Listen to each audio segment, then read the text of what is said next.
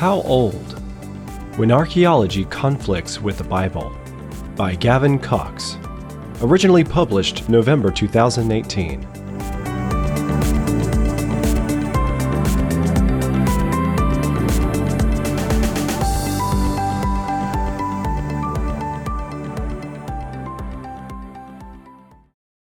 Archaeology team finds 9,000-year-old artifacts in Nubo Cedar Rapids, Iowa neighborhood. Declares an article from a recent edition of the Gazette. As biblical creationists, we are used to seeing claims of millions and billions of years for fossils and rocks. These supposedly tell of long epochs of time and evolution, and we have become adept at putting such claims into biblical perspective. According to the Bible, there was no death or bloodshed of Nefesh Chaya life before Adam and Eve sinned.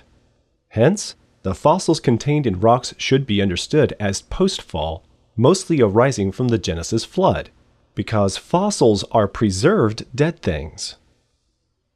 But what of claims of civilizations that, according to the biblical timeline, would predate the flood? Is it reasonable to accept that the wheel discovered in Slovenia is between 1500 and 5350 years old? Or that agriculture flourished and building projects were undertaken 12,000 years ago? Are these dates still in the biblical ballpark? Where do we draw the line when archaeologists claim that the oldest pottery is 18,300 years old, or the remains of Mungo Man, the first reported Australian human, are 62,000 years old? Are these more recent dates derived from more reliable methods than the highly questionable radiometric dating techniques used to argue that rocks are millions of years old? Gets a bit confusing, doesn't it? But we're young Earth creationists, right? Wrong. Scripture never uses the phrase young to describe the Earth or humanity. Let me give you a few examples to put things in biblical perspective. Peter the Apostle in 2 Peter 2:5 uses the Greek word archaeos to describe the world that was destroyed by the flood of Noah. In our English Bibles, that word is translated ancient in 20 versions, or old in 6 versions. When Moses in Deuteronomy 33:15 blessed the 12 tribes of Israel with their possessions of land, he described the hills using the Hebrew word kidem, which is translated ancient in 25 versions, and old in 1 version. The Bible does not indicate youth when referring to the earth. For example, the hills and mountains are described as being very old. For example, see Habakkuk 3:6 and Ezekiel 36:2. So according to the Bible, the earth close to the time of Noah's flood is described as being ancient or old. The Hebrew Bible describes the nations which were considered to be old at the time of Israel's exile. For instance, in Jeremiah 5:15, it uses the Hebrew word olam when referring to the antiquity of Babylon. 1 Chronicles 4:22 contains genealogical information relating to the Moabites, which is described as being from ancient records by the Hebrew word Antiochim, which means old. So in conclusion, we can say that according to the Bible, at 6,000 years old, the earth and humanity are ancient, not young. Genesis 5 gives chronogenealogical information for human history from Adam to Noah, and the Table of Nations in Genesis 10 gives Noah's 3 sons' family history. Genesis 11 gives the account of the Tower of Babel along with Shem's family line to Abraham. This has been extensively studied elsewhere, but it is useful to see the chronology of Adam to Abraham. So we can see that the period from creation to the flood is roughly 1,650 years. Then from the flood to the birth of Abraham is a further 350 years. So the Bible gives us the chronological framework through which we can understand Earth history and the timing of major events. Believing Scripture to be inerrant, we judge the claims of secular historians and archaeologists against this record. Needless to say, this view is not popular in academia. Indeed, such a presuppositional approach would be considered heretical. The Bible as history was thrown out of academia after Darwin, first by liberal scholars in the secular universities, starting with the denial of Mosaic authorship of Genesis, and now, sadly, by most evangelical Bible colleges. Such a state of affairs has destroyed the faith of many.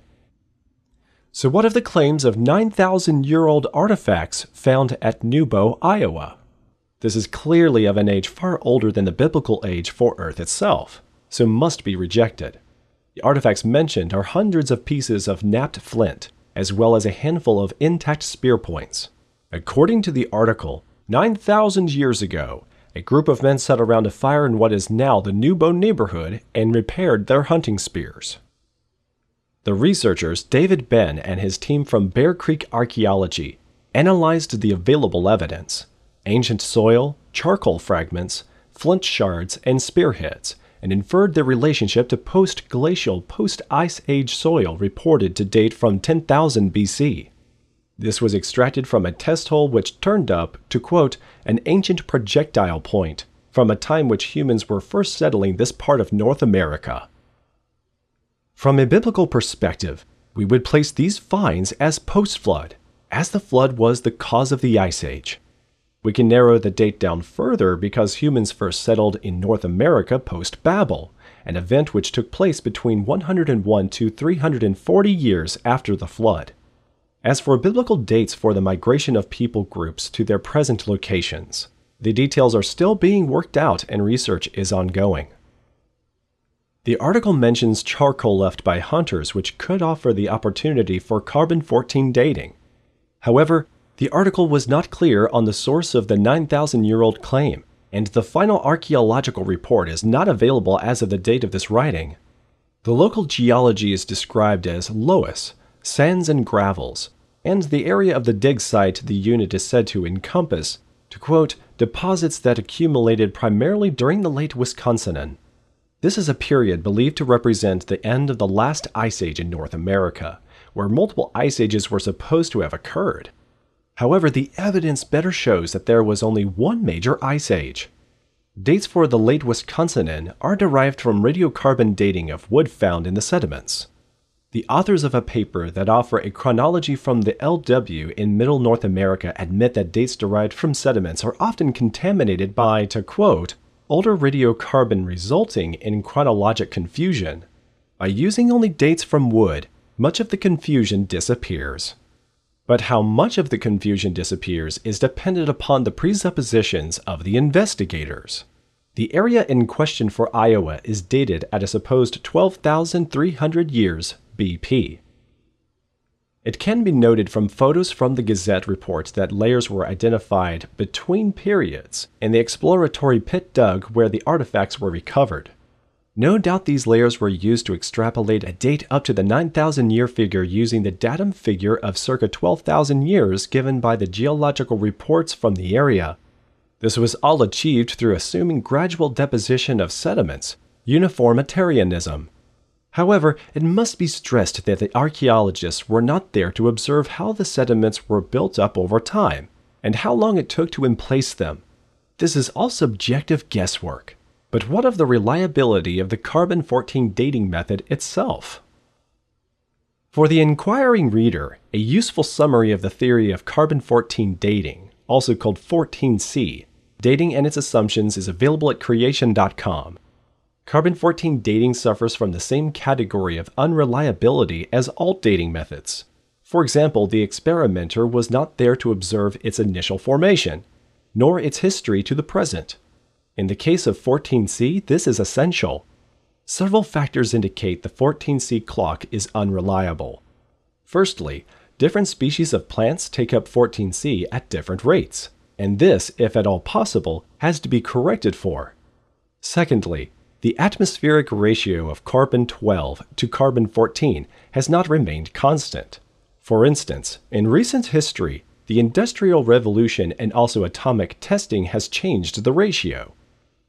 The Earth's magnetic field has not remained constant, and this affects the carbon-12 to carbon-14 ratio by changing the number of cosmic rays entering the Earth's atmosphere. The cosmic rays displace neutrons, and it is these energetic neutrons which convert nitrogen into carbon-14.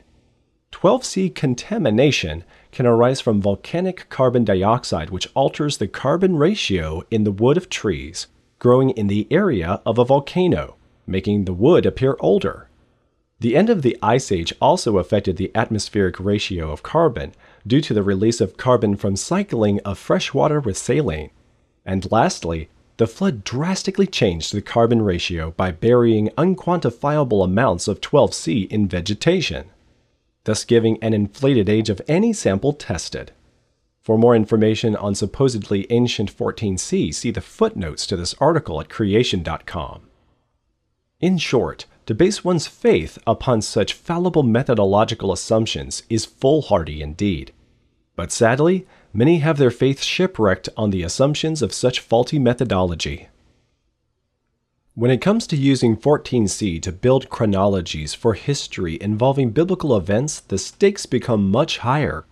For instance, dating of Jericho's fall using 14C in 1995 has simply brought confusion. Firstly, the calibration errors, standard deviation of carbon-14 dates are often beyond the window required to settle a site's age to within 50 years, and this is often where the argument lies. Secondly, there is an acknowledged problem with the 14C dating for the period of 400 to 800 BC.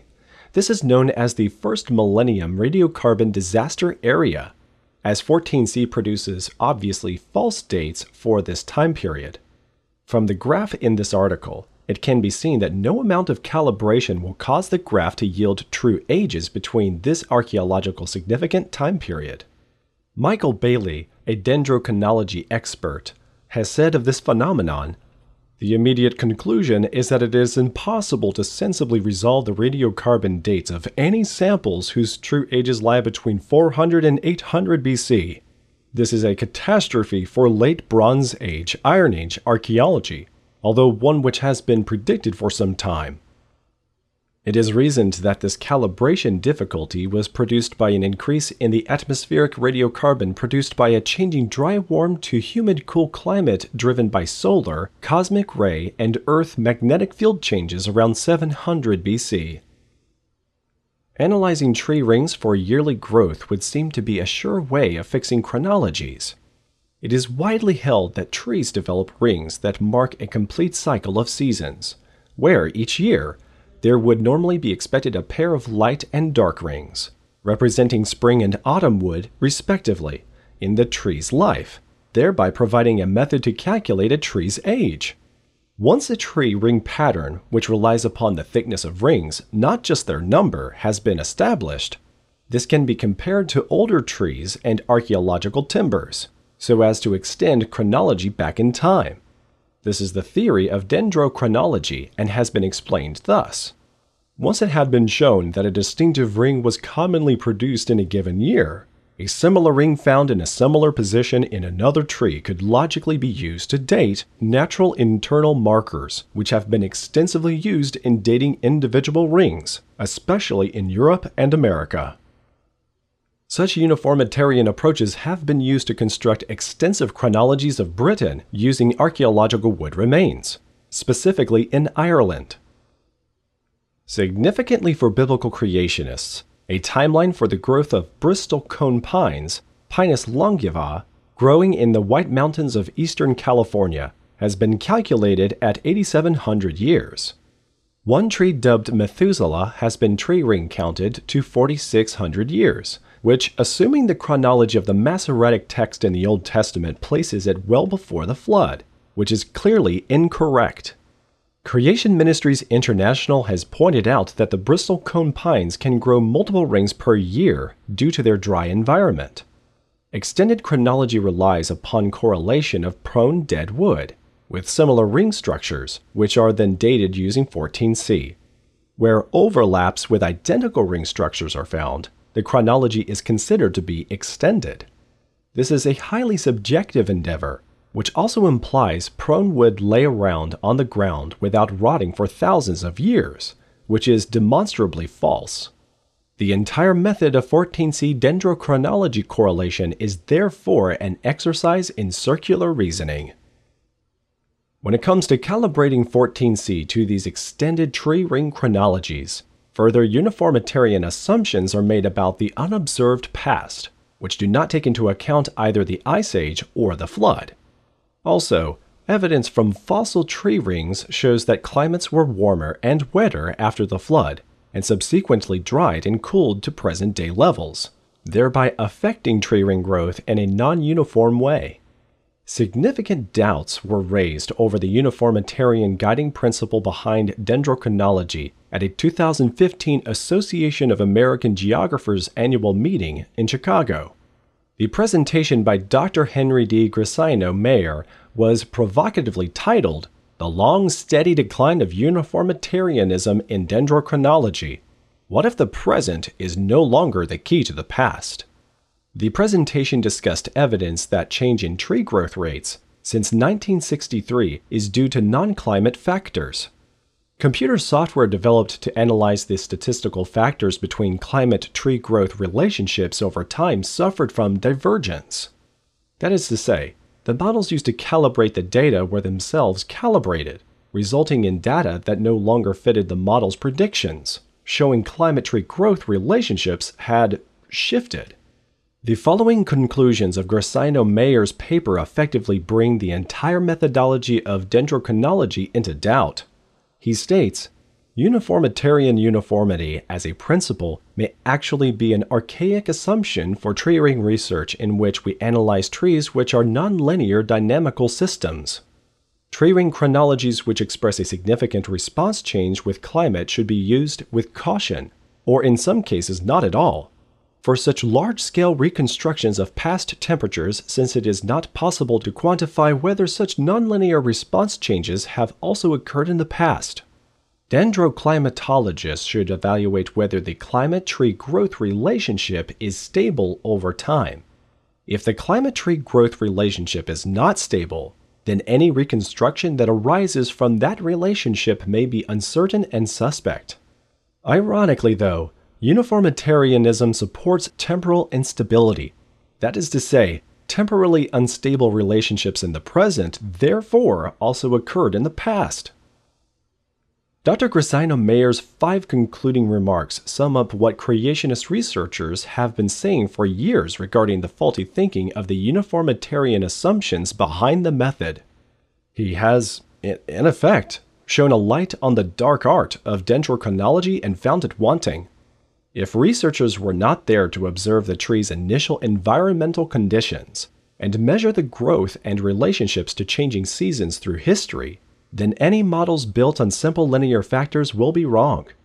When major events such as the Ice Age and the Flood are ignored, the history derived from the dendrochronology calculations must be false. The uniformitarian assumptions of historical constant rates are too simplistic. Therefore, the science of dendrochronology is no threat to biblical history, which can accommodate the data. When it comes to claims of great antiquity for the earth and humanity that far exceed that of the biblical timeline, we must treat them with extreme skepticism. The dates provided by the archaeological reports, and often trumpeted in the media, are based on seriously flawed methodologies. We have no reason to abandon biblical inerrancy and the true account of Earth history as provided in the Scriptures. The investigators' own presuppositions have driven their conclusions, and the flaws within the methodologies invalidate any claims of reliable clocks upon which to build a reliable chronology. So, as biblical creationists, we need to be aware of these factors and carefully qualify secular claims of great antiquity with an informed and reasoned critique of the data. Particularly, it is necessary to separate out facts from interpretation driven by the presuppositions of the investigator. Scripture will always remain the final authority by which we measure and compare data, and by which we build chronological models of Earth history. Models in secular chronologies may come and go, but the Bible will always remain true.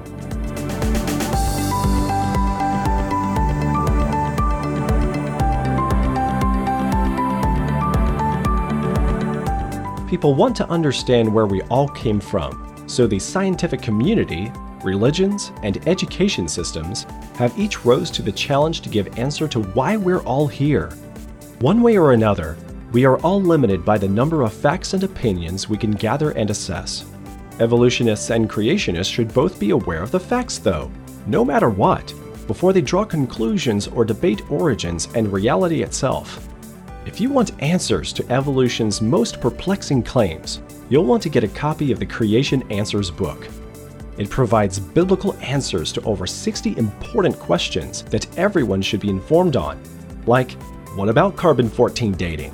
How did all the animals fit on the ark? Where are all the human fossils? And how did bad things come about? Not only does the book answer your questions, but equips you to effectively respond to those that resist the gospel due to the theory of evolution. The Creation Answers book is a must-have for everyone's library. So get a copy today at creation.com/store. I am Joseph Darnell. For all of us at creation.com around the world, thanks for listening.